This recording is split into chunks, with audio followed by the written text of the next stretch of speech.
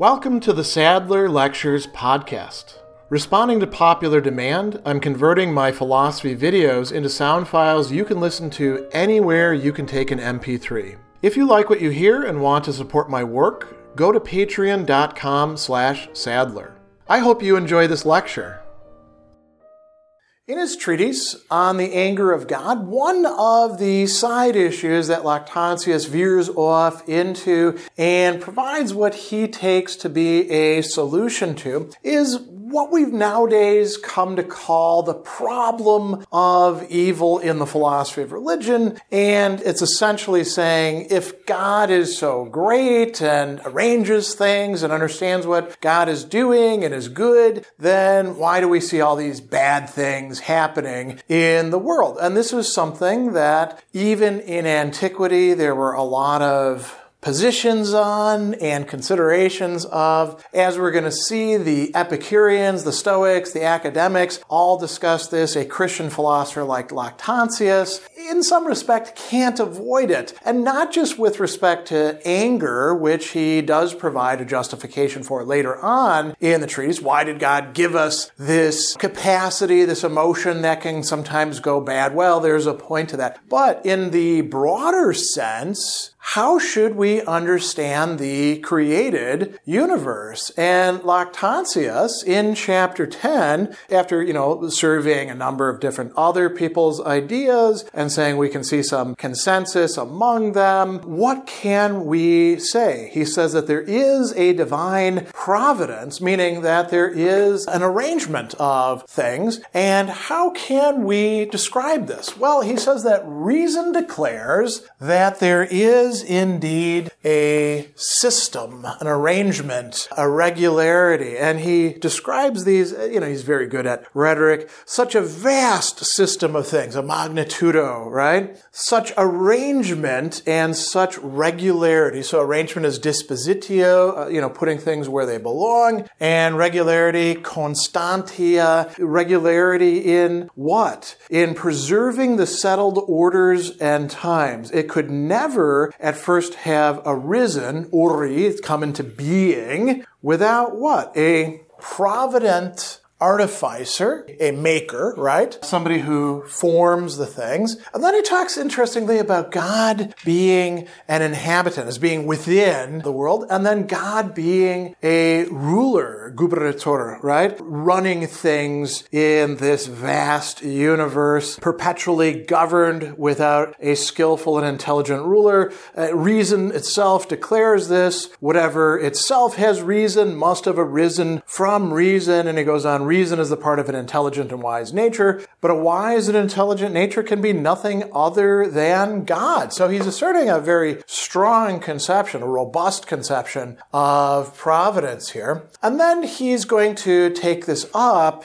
again in chapter 13, where he's going to consider several different positions. And he begins chapter 13 by noting something that the Stoics do seem to have held as a doctrine. The world was made on our account. And he says, well, this is actually true. So the world is mundum constructum, right? It has been made, it has been constructed, it has been formed on our account, nostra causa, for us human beings, for us rational beings. Okay, so this seems to be a rather unproblematic Stoic position, unproblematic in the sense that we have other places that attest this to be their position. It is a little bit problematic, as we're going to see from other perspectives. But let's go on with it for a moment. He says that all that the world consists in, or brings into being, or generates, all of these things, he goes on, are adapted to the use of human beings. So, accommodata ad utilitatem hominis, the human race, we could say. Utilitatem, the usefulness, the capacity to turn to things. He actually also uses the word utitur a little bit later, to make use of, right? So everything within the world is the way it ought to be. It's, provided to us. How wonderful. And then, we get some proverbial flies in the ointment with the academics coming around, the skeptics, and saying, wait a second, that doesn't seem to make sense. Here's an objection to you. There's a whole bunch of things in the world that seem opposed to or hostile or even injurious to human beings. So why in the hell would you possibly assert that everything within the cosmos is for us human beings? Think about parasites, right? Maybe some parasites are good because they keep other parasites out or something like that. But that's one evil replacing another. Or, let's take some other examples from ancient times. Earthquakes. Terrifying, was something that happened quite often in the ancient world. How are you going to say that that is actually something good for us human beings? Or plagues, or getting old, the seasons being the way they are, perishing of thirst and sunstroke in the summer, dying of exposure and frostbite and cold in the winter. These all suck, right? So what are you Stoics on about? And Lactantius says, well, the Stoics do have a response. It's just not a very good response. He says that you can claim that the things that we think are opposed, hostile, injurious to us are actually not so. He says, the Stoics say, there are many things among natural productions and reckoned among animals, the utility of which escapes notice. But this is discovered in the process of times as necessity and use have already discovered many things which were unknown in previous ages. So the utilitas of these things escapes us. We just don't see it at this time. There is some helpful thing to it. And so Lactantius goes on and he says, what utility can be discovered in mice? And we might in our own time say, well, ecologically, the mice occupy an important niche or something like that. And then he says, what about beetles? What about serpents, which are troublesome and pernicious to man? Is it that some medicine lies concealed in them? If there is any, it will at some time be found out, namely as a remedy against evils, whereas they complain that it is altogether evil. They say the viper, when burnt and reduced to ashes, is a remedy for a bite of the same beast. And then he says, okay, let's say we buy into that. Doesn't that seem a weird way for God to have set things up? Waiting for us human beings to figure out later on that we can use these things that we see as injurious to medicine. He says, how much better had it been that it should not exist at all than that a remedy should be required against it drawn from itself? And, this is a pretty good argument. And then he provides what he takes to be a better answer. And, this is an interesting one. I'm not sure how compelling many people will find it. So he says, when God formed the human being in his own image, that which was the completion of his workmanship, he breathed wisdom into the human being alone, so that the human being might bring all things into subjection to his own authority and government and make use of all the advantages of the world. And yet he set before him both good and evil things, inasmuch as he gave to him wisdom, the whole nature of which is employed in discerning things evil and good. No one can choose better things and know what is good unless he knows at the same time to reject and avoid the things which are evil. So these are mutually connected with each other. The one being taken away, the other must be taken away. Therefore, good and evil things being set before it, wisdom does its job, right? Discharges its office. So the argument here is that, well, without there being evils, you're not actually going to have the opportunity to exercise wisdom, right? Desiring the good for usefulness, rejecting the evil for safety. He says,